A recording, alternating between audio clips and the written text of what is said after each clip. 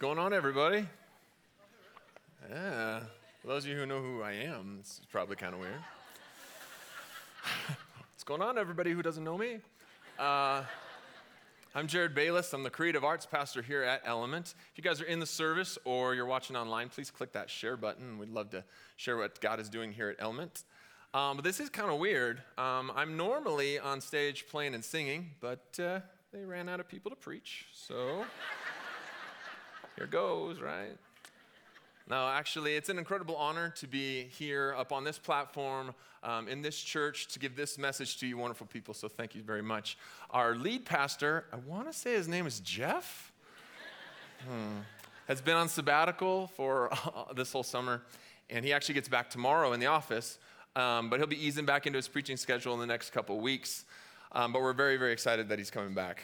But we did want to say as a staff, thank you to you guys so much for just how patient you guys have been, encouraging all during Pastor Jeff's sabbatical. We really, really appreciate it. So on behalf of the staff, thank you very much.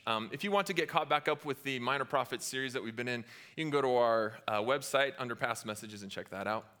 We hope they've spoken into your life. And speaking of life can throw us some really weird things sometimes. I'm somebody who, I seem to have weird things happen to me. I'm not sure why that is. Like this one time, so let me give you a preface here. I'm a people person, so I trust people until they give me a reason not to trust them. So this one time I was in college, and I was working at an internet company that specialized in wireless internet for rural houses and farms and stuff. So it was line of sight. So we would go out and see if anybody qualified on their farm or whatever. And so we went to this early morning appointment, and so we get there and knock on the door, and this little kid with a toy sword answers and shuts the door really quick. So we knock until finally the dad opens the door. He's got bedhead, and he's wearing nothing but his underwear and a frown. And so he's also got his name tattooed on his arm, and it's clearly done homemade, and it's going downwards in the spiral, and it says Steve. So Steve takes us to his computer. We go in. It's a desktop computer. Turns out he qualifies for our service, but he doesn't have this card, and we have to install it. We don't have it with us. So the guy who's in charge of me says, all right, we're going to go back to the office. You're going to get the card. You're going to go back out this afternoon, and you'll install it. So I'm like, sweet. My first chance to show him I can lead, and my first chance to be in charge. So I was really excited. I go back out that afternoon. The wife lets me in. I see the little boy with the toy sword. He's running around. She takes me over to the desk, and so it's up tall, kind of like this, and so desktop computer, and the wires are pretty tight, so I can't pull it out there, so I'm kind of leaning over like this, and I have to install it. Well, I'm kind of in this vulnerable position, right? So I'm sitting there, and I feel this little scratch on my inside of my ankle, and it feels like a toy sword. So I'm like, okay, well, I'm just going to ignore him. He'll go away. But the sword began to climb. So it gets to like my inner knee at this point. And I'm like, all right, I'll just ignore him. The mom isn't saying anything. She doesn't know he's doing it. If I ignore him, he'll go away. But the sword began to climb some more. So it's like inner thigh at this point. Okay, that's a critical moment. What do? Do you stop and address it? And you risk, I'm on a tight schedule. I got to get done. Do I have to address the mom? And am I scolding the kid and so on? So I think I'm going to power through. I can make this. I'm almost done. But the sword began to climb. And climb until I did this. So I turn around, and I've got a little bit of fire in my eyes because I'm like, okay, now you, And so there he is, crouched down with this little toy sword, is Steve. So this is the dad has been poking me. So I turn around, I'm like, I don't know what to say. And he starts cussing in embarrassment, and he finally says, well, crap, dude, I thought you were the guy from the mall. I was like, what did you do to the guy from the mall? He never tells me. We have this good, nervous, never talk about this again laugh. I install the card, and I book it out of there. I'm thinking, I don't want to be in charge. This is awful. I don't want to do this. Now, that's a funny instance, but in life, as we trust and we distrust each other, we start to form these patterns, these social norms, and we don't like confrontation, so we start to lie. And, we start small. We start telling each other we don't look fat in dresses, and, well, not me anymore, but women ask that. And so we start breaking laws like speeding and, illegally downloading music and movies, and that spills into making laws that weren't legal before to justify things that we didn't get to do before. And then we start realizing that leaders are really no different than those that are following them. And if they can't be trusted and can't be counted on, then why follow them? Well, we're talking about Malachi today, and he was a prophet who had a really difficult job. He was called upon to call out the believers of God for being fake. He did it not because to smooth things over, he did it because it was right. And he was called to wake up the chosen people of God because they had let time pass in their hearts and their minds and begin to wander in a really enticing world. Sound familiar? So this should be fun. Right, okay. You guys can have fun. It's okay. This is a tough message, but it's okay to laugh if it's funny, I guess. If you're not a believer and you're here today, we are so glad that you're here. And this might not all apply to you, everything, and you're not held to this same standard. But you can feel free to sit back and grin at us, at our flawed behavior as believers. But if I'm honest, hang with me, because I think there's something beneficial for you too. Because the world is a super confusing place. And if you're a Christian, it's even more confusing, right?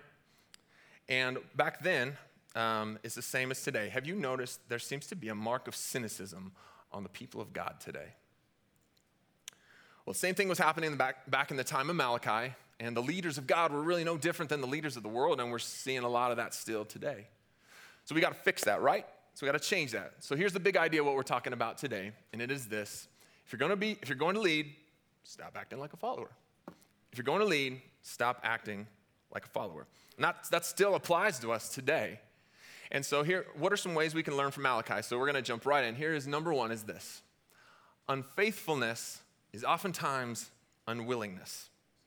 Unfaithfulness is oftentimes unwillingness. Now, Malachi makes this call that everybody's got to start cleaning up their home lives. Because it wasn't like the people of God didn't know what they were doing, because they did. I mean, they were cheating God on their tithes, and they were getting divorced left and right, and they were intermarrying with non-believers, and they were cheating on their spouses, and Malachi had just had it. He didn't want any more of it. But what I love about Malachi is he's super sarcastic. It's right up my alley. It's awesome. So let me show you. Malachi 1:6-8 says this. The Lord of heaven's armies says to the priests, a son honors his father, and a servant respects his master. If I'm your father and master, where are the honor and respect I deserve? You have shown contempt for my name. But you ask, how have we ever shown contempt for your name? You have shown contempt by offering defiled sacrifices on my altar. Then you ask, how have we defiled the sacrifices? See, it's pretty good, huh? You defile them by saying the altar of the Lord deserves no respect. When you give blind animals as sacrifices, isn't that wrong? And isn't it wrong to offer animals that are crippled and diseased? Try giving gifts like that to your governor and see how pleased he is, says the Lord of heaven's armies. Well, back then, you had to sacrifice your very best animals to atone for your sins. I mean, Jesus had not yet come and died for our sins to atone for our sins now, so thankfully we don't have to do that. But they weren't giving their best. They were giving their crippled animals instead of their very best. And the people of God were cheating God. And so let's be honest. We don't always give our best either, do we? And is it because we can't? Not really. A lot of times it's because we're unwilling to. We become unfaithful when we become unwilling to give God our excellence. And it's much more than just slaughtering animals anymore. What about our tithe? What does our tithe look like? And God commands us to tithe, not because he needs it. He doesn't need our money. He knows that it holds our hearts captive. And so a tithe actually means a tenth. So a tenth of your salary, a tenth of your earnings, a tenth of whatever you've been given. So let me ask you this really hard question this morning. Are we even tithing? Or are we cheating God too? God's people were cheating on their wives. That doesn't sound unfamiliar either, does it? I mean, nobody sets out to have an affair, right? Nobody goes through all of the dating and all of the wedding prep and bridezilla and the wedding day and joint bank accounts. And then you have children, so you have this wonderful, blessed opportunity to be with somebody else. And that doesn't make any sense. I mean, nobody would agree to it on either side if that's what the case was. But we've become unfaithful in our marriages when we become unwilling to invest in our marriages. But marriage is hard, right? And having a family is hard. And tithing is hard. especially when you don't make very much. And pursuing your wife after many years of marriage is hard because you keep getting her flowers and you keep wondering, I don't know why you want these because they're just going to die in a couple days anyway. It's good. And it's hard to tell your husband how much you appreciate all he does for your family when he just mumbles away every compliment, right? Guys? Okay. But the world is watching us. The world is watching us in our marriages, in our finances, in our schedules, in our temperaments. And if we're going to be the leaders, we better stop acting like followers. Because how can we point people to a faithful God in an unbelieving world when we're unwilling to address our own unfaithfulness? I mean, why would they even consider it? Malachi 2 says this, 13 and 14. Here is another thing you do. You cover the Lord's altar with tears, weeping, and groaning because he pays no attention to your offerings and doesn't accept them with pleasure. You cry out, why doesn't the Lord accept my worship? Well, not much has changed here either. I mean, we cry out to God, we make this big scene, and all the while, we're just holding on to this known sin we're unwilling to let go of. And listen, I can call myself a believer of Jesus Christ, but if I'm habitually, unrepentantly sinning, and I know the difference, and yet I'm still asking for God's blessing, I should not be surprised by the silence that I or you are hearing. I mean, if you want to see results, you have to be willing to put in the time to see and experience the blessings of those results, and our faith is no different. I can't have a great marriage if I only talk to my wife for 1 hour a week, and I can't have a great relationship with Jesus if I only talk with him or learn about him for an hour a week. I mean, the people of Malachi were unfaithful not because they didn't know what to do, but because they had chosen to stop following God's plan. And like them, oftentimes our unfaithfulness is simply unwillingness. Well, here's the second thing we can see from Malachi that also applies to today, and is this, number 2, repentance is an action which leads to renewal, not rejection. We don't like the word repent. It's judgmental, it's churchy, it doesn't feel good, you know? But actually, the definition of repentance means to turn from sin. And if you're a believer, you should want to turn from sin. You came to know Jesus because you turned from sin. You came to know Jesus by turning from sin by repentance, right? Yes, following along, good, cool. And how did that feel? How did that feel when you came to know him? It felt amazing, did it not? You felt like a whole new person. But life is hard, and sin is very strong. I mean, if you told me your struggles and your complaints and how life is going, and I gave you this as a solution, have you considered repenting of your sins? You want to punch me right in the face, don't you? Because I would. And while I would never actually say that to somebody, we perceive repentance as judgment and as anger, and it seems like rejection. We hear repent, and we instead hear reject, sinner, imperfect, and we feel mocked. But repentance is actually meant for more than just turning from sin. It's about renewal and restoring and refreshing your soul. We've just done a poor job as the church communicating it. But when we're spiritually disgusting and we are broken down and we finally come to Jesus, what do we say? I'm so sorry. I'm so sorry for straying so far. How did I let it get this far? Help me, Jesus, I need you. And how does that feel? Humbling, yes. But it feels like a building has come off your shoulders. You feel like a new person. You feel renewed. You feel restored. And you see sin will hang on as long as it can, and it will justify every reason it should still reside within you. And we talked about marriage in a symbolic way, between us and God, but Malachi actually talks about another way of marriage for us, and it looks at this at chapter 2. Jeez. And it says this, chapter 2, 15. All right. Didn't the Lord make you one with your wife? In body and spirit, you are his. And what does he want? Godly children from your union. So guard your heart. Remain loyal to the wife of your youth. For I hate divorce, says the Lord, the God of Israel. To divorce your wife is to overwhelm her with cruelty, says the Lord of heaven's armies. So guard your heart. Do not be unfaithful to your wife. So when I was asked to speak and it was on Malachi, I'm like, okay, let's see what Malachi's got. I got to get a refresher. I get to the part that says, for I hate divorce. And I was like, oh, that's going to be fun to talk about. Oh, great. Thanks for giving me that one. But I felt like the Holy Spirit was like, shut up. Like I got something for you. Because the Holy Spirit says, shut up. But really, divorce, just that word, it makes you, some of you guys in here are cringing, just hearing that word, divorce. And listen, I have not been divorced, but I have seen what divorce has done to people, including my own family. So I know it's personal.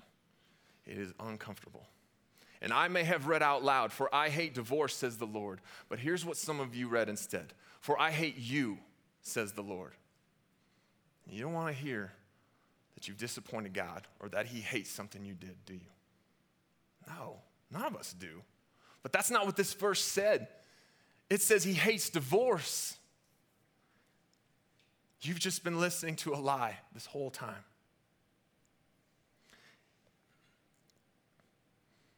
And for those of you who are divorced, I want you to think about why he hates divorce. Because he does not hate you. I want you to think about what divorce has done to you, what divorce has done to your family, what divorce has done to your kids, whether recently or all those years ago. I want you to think about the pain, the misery, the sleepless nights, literally sick to your stomach, crying until you had no more tears to give, all the while you're trying to pretend like nothing's wrong and you're trying to hide it from your family and your friends and your kids, but all the while it feels like your heart's been ripped out. And that right there, that feeling, is why God hates divorce. He hates watching you go through that. He hates having to have seen you go through that, and like a loving father, his heart breaks for his children. That's why he hates divorce. So no, church, he does not hate you.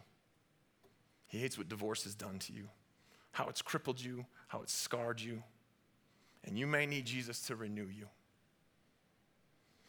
Repentance is more than just turning from sin, but it's reuniting your heart and renewing your vows to Jesus.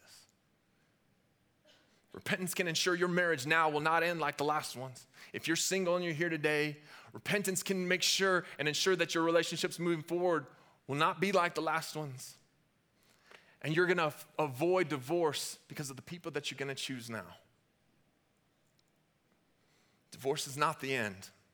And God can use your brokenness for his glory if you would just simply allow him to. He's not rejecting you, but he's inviting you in to refresh and renew your soul. And it's so much more than just relationships, right? It's everything we do every day. And if we're the leaders God has called us to be to an unbelieving world, we got to clean up our home lives. In Ephesians 4, Paul says to stop living like the Gentiles who live in oblivious darkness and with no sense of shame because we as believers did not come to know Christ that way. We came to know him as undeserving and we needed grace and deliverance as undeserving sinful people who needed a Savior. So let's stop acting like followers and let's start living like leaders. Here's the final point. And how we can start acting like leaders. Number 3, love oftentimes has boundaries. Love oftentimes has boundaries. When my wife and I were dating, we were at the grocery store, and so we had come to the front automatic doors at the same time as this lady in one of those scooter rascal things with the basket. So I naturally backed up and was like, oh, excuse me, go ahead, I'm sorry. And she didn't even acknowledge me, didn't look, just kept going. I'm gonna be honest, that drives me crazy. I don't know if some of you hold a door open for a stranger and they don't say anything, they don't say thank you, it drives me crazy. But whatever, we all get in the zone in the store. It's okay, just whatever. I'm in the snack aisle. So I'm looking at some snacks and I take a step back and out of the corner of my eye, I see the rascal scooter nearly clip my heel. So I'm like, whoa, my natural reaction is, oh, I'm sorry. And she doesn't say anything. She's talking to her kid, she keeps on driving by. Okay, I'm a little irritated now because that's 2 strikes, right? Okay, show grace, let it roll off your shoulders, whatever, it's the store. I'm in the cheese aisle, okay? So I'm at the cheese aisle and I remember my shins are touching the aisle there and I'm looking at cheese or something, and I feel this, literally, my knee just goes, oh, like that, and something has rammed right into me. And I look down, and there's the rascal scooter has just slammed into the side of my leg. And I've had it at this point. So for whatever reason, I just turned to her and I said, well, we meet again. And Vanessa's super embarrassed, and the lady does not say a word to me. I don't know, she was out to get me. But we all have boundaries, right? Limits to the brink of how far we can go. That lady obviously pushed me to my boundaries. But we are the same way with God, right? We don't like boundaries, and love has boundaries. God has boundaries. Like the same way, okay, so you got your kid and you throw them up in the air a couple times, and then they come back to you like 50 more, and they're like, do it again. And you're like, not now. And then they go away for like 2 seconds, and then they come back and they're like, how about now? And you're like, how about never? Right? Like, you love them and you would die for them, but you have boundaries. And you know, like you do it because you love them. They just need boundaries. They don't always get what they want.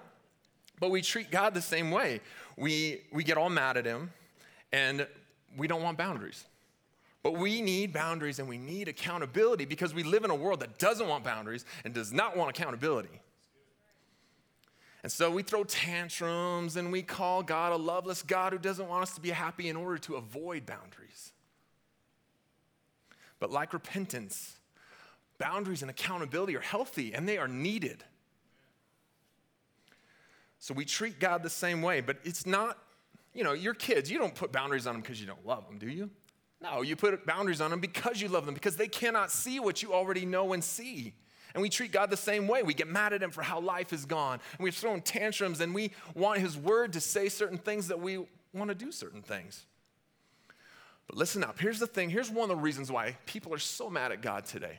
And many times, and I am guilty of this too in my life, have projected and we have placed flawed human traits on a perfect God of the universe. Now think about it. We want God to understand us and to show grace as we know grace in a human sense, right? We want him to look the other way in our trials and our relationships and consider that we're happy. And he should be happy that we're happy, even though he says we're living in sin. We want him to be flawed like us so we can feel better about ourselves. We want him to be okay with sin because we have to deal with it every day and it's pretty tiring. We're asking him to be, he's perfect, and we're asking him to be imperfect. And he wouldn't be much of a God if he did that. Now, would he? But I'll tell you what he did do. He sent his son Jesus to die for us, to create a bridge to even approach his throne. And I'll tell you what, he has already compromised for us beyond what we even deserve. But let's back up a second. Let me tell you how much he loves you. And Malachi begins and ends the book with two very different kinds of loves? Yeah, whatever. And here's the first one. Chapter 1 says this, starting in verse 2. I have loved you, said the Lord. But you ask, how have you loved us? Was not Esau Jacob's brother, declares the Lord. Yet I have loved Jacob, but Esau I have hated. Oh, geez, there's that word hate again. I get to talk about it twice today. That's awesome. But all kidding aside, God did not hate Esau in the way that we think of hatred. This is not like a hatred like we have seen in our country recently. That is a sinful hatred. No, this was a rejection based upon the consequences of Esau. Esau was the firstborn over Jacob, and he sold that birthright to Jacob for a bowl of stew. He gave up the chance to be in the direct lineage of Jesus because he was hungry. That's the ultimate example of being hangry, right?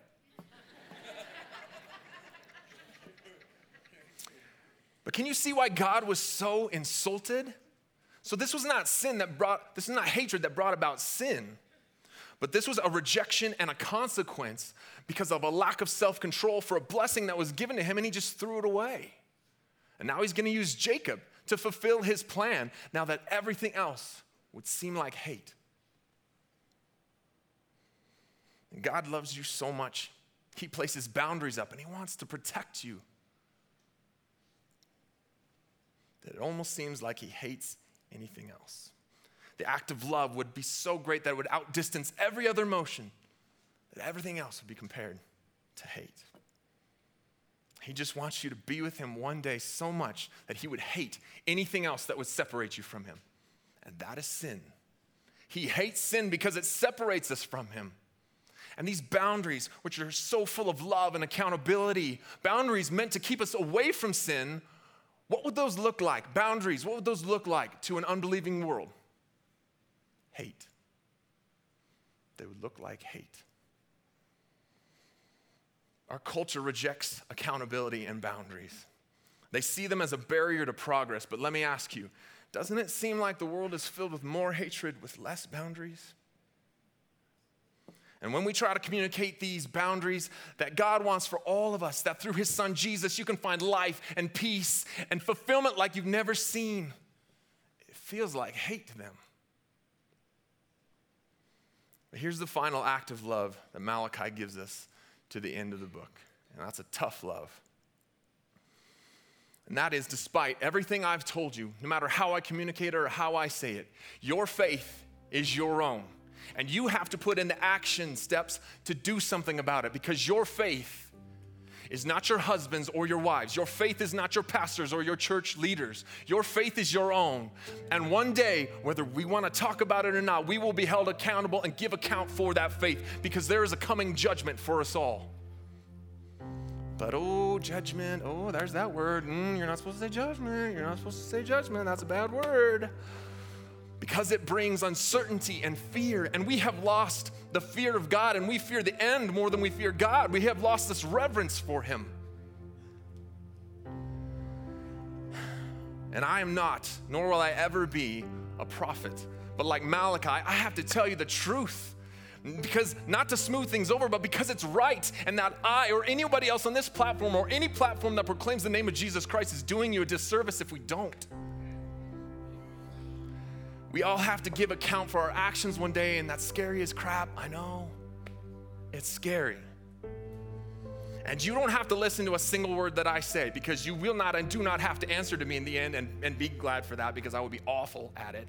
You would get to the gates and I'd be like, okay, run down your life story for me again. Oh yeah, man, I'd have done the same thing. Get in here. Then an angel would come up and I'd be like, excuse me a sec. I guess I'm being told we can't do that. It would just be awful. You guys are getting it. But God loves you so much. But think about this. Just like the child who has abused your trust over and over and over until you say, I'm sorry, no more. I love you. You've had your chances. I'm done. His love may be limitless, but his patience has boundaries.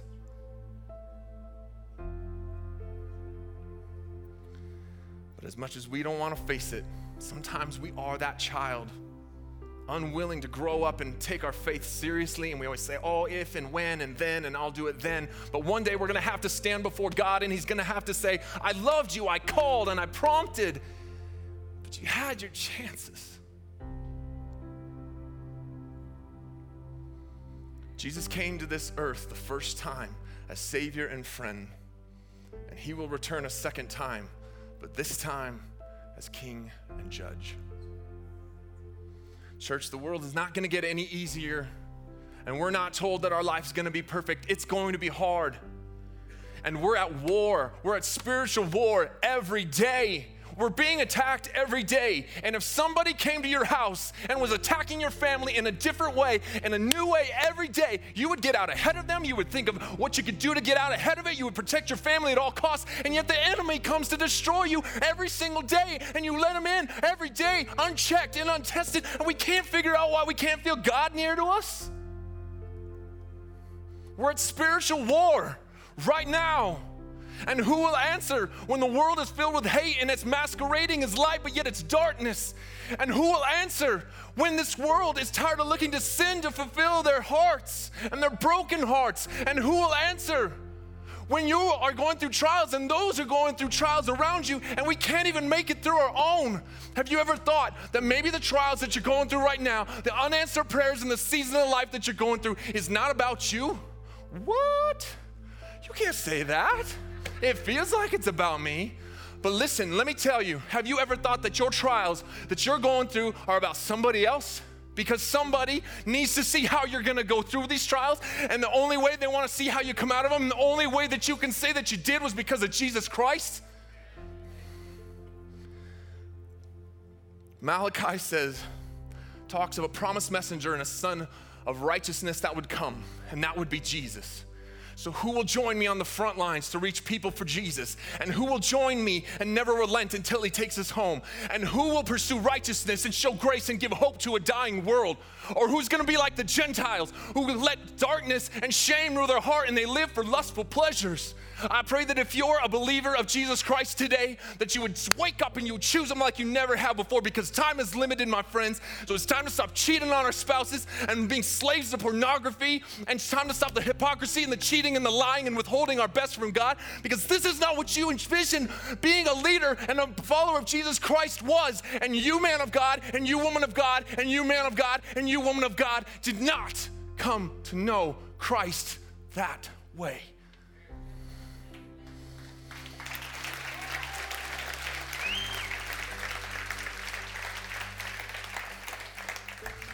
St. Augustine says, we love the truth when it enlightens us. We hate the truth when it convicts us. Listen, I'm not telling you all this for any other reason than I love you. And this is a tough message and it applies to me too. But I'm not telling it so you guys will like me. I'm telling you because it's right. But it doesn't seem like a fair first message though, does it? I guess I could have come out and just been like, hey, stop it.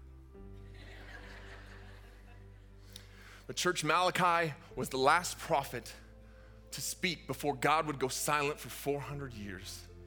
And we are again in a modern day Malachi where God is yet again silent until Jesus returns again. And it may or may not be 400 more years, I don't know. But just because he's silent does not mean he's not there, and that his will and his plan for you are not in the works. Because Paul says that he will come back like a thief in the night, and none of us are going to be expecting it. So it's time for us to start acting like God-fearing men and women and start living like followers of Jesus. We can do this. You can do this. You're stronger than you know. Would you pray this prayer with me? Jesus, we are so sorry for our unfaithfulness. You did not call us to walk in darkness, but to walk in light. And forgive us when we've chosen darkness. We come to you in repentance and renewal so that you can restore what we have fractured in our lives. Thank you for your unstoppable love that pursues us. But we acknowledge your patience has boundaries, and forgive us when we've strayed from that amazing love. It's time for us to step it up as your people and walk as leaders, shining your hope and your love to this hurting world. Jesus, if I have not accepted you today as my Savior, I'm doing that now. And I may not understand you fully yet, but I'm taking my next step and I'm asking for your forgiveness and accept you into my heart, because I know you're the only way to heaven, and I need repentance and mercy and love that only you can offer. I love you, and I thank you for your grace you've extended to me. And we pray all this in Jesus' name. Amen. Would you guys do something bold? This is for you. This is not for me. Would you join me and do something bold? If you feel like I need to step it up, I have not been living and using the time that has been given to me, and I'm ready to step it up as a follower of Jesus. Would you raise your hand with me and do something bold as a vow for yourself? This is not for me. I can do better than this. Awesome. Awesome.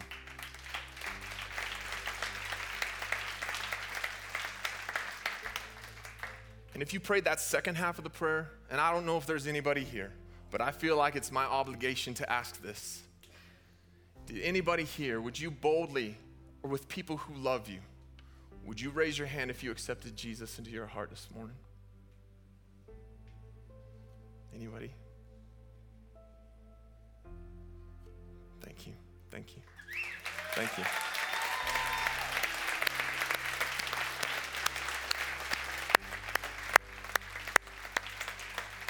Thank you guys so much for listening to this really difficult message to bring. I appreciate you guys. I'm going to pray for you, and then Pastor Andy has some words for you. Jesus, we come to you come to you to step it up because we know that you have given us so much life in you. That you give us so much freedom and value because you died on the cross for us. So we want to take this time to honor you with our lives, honor you with our hearts and our minds. We give you this day.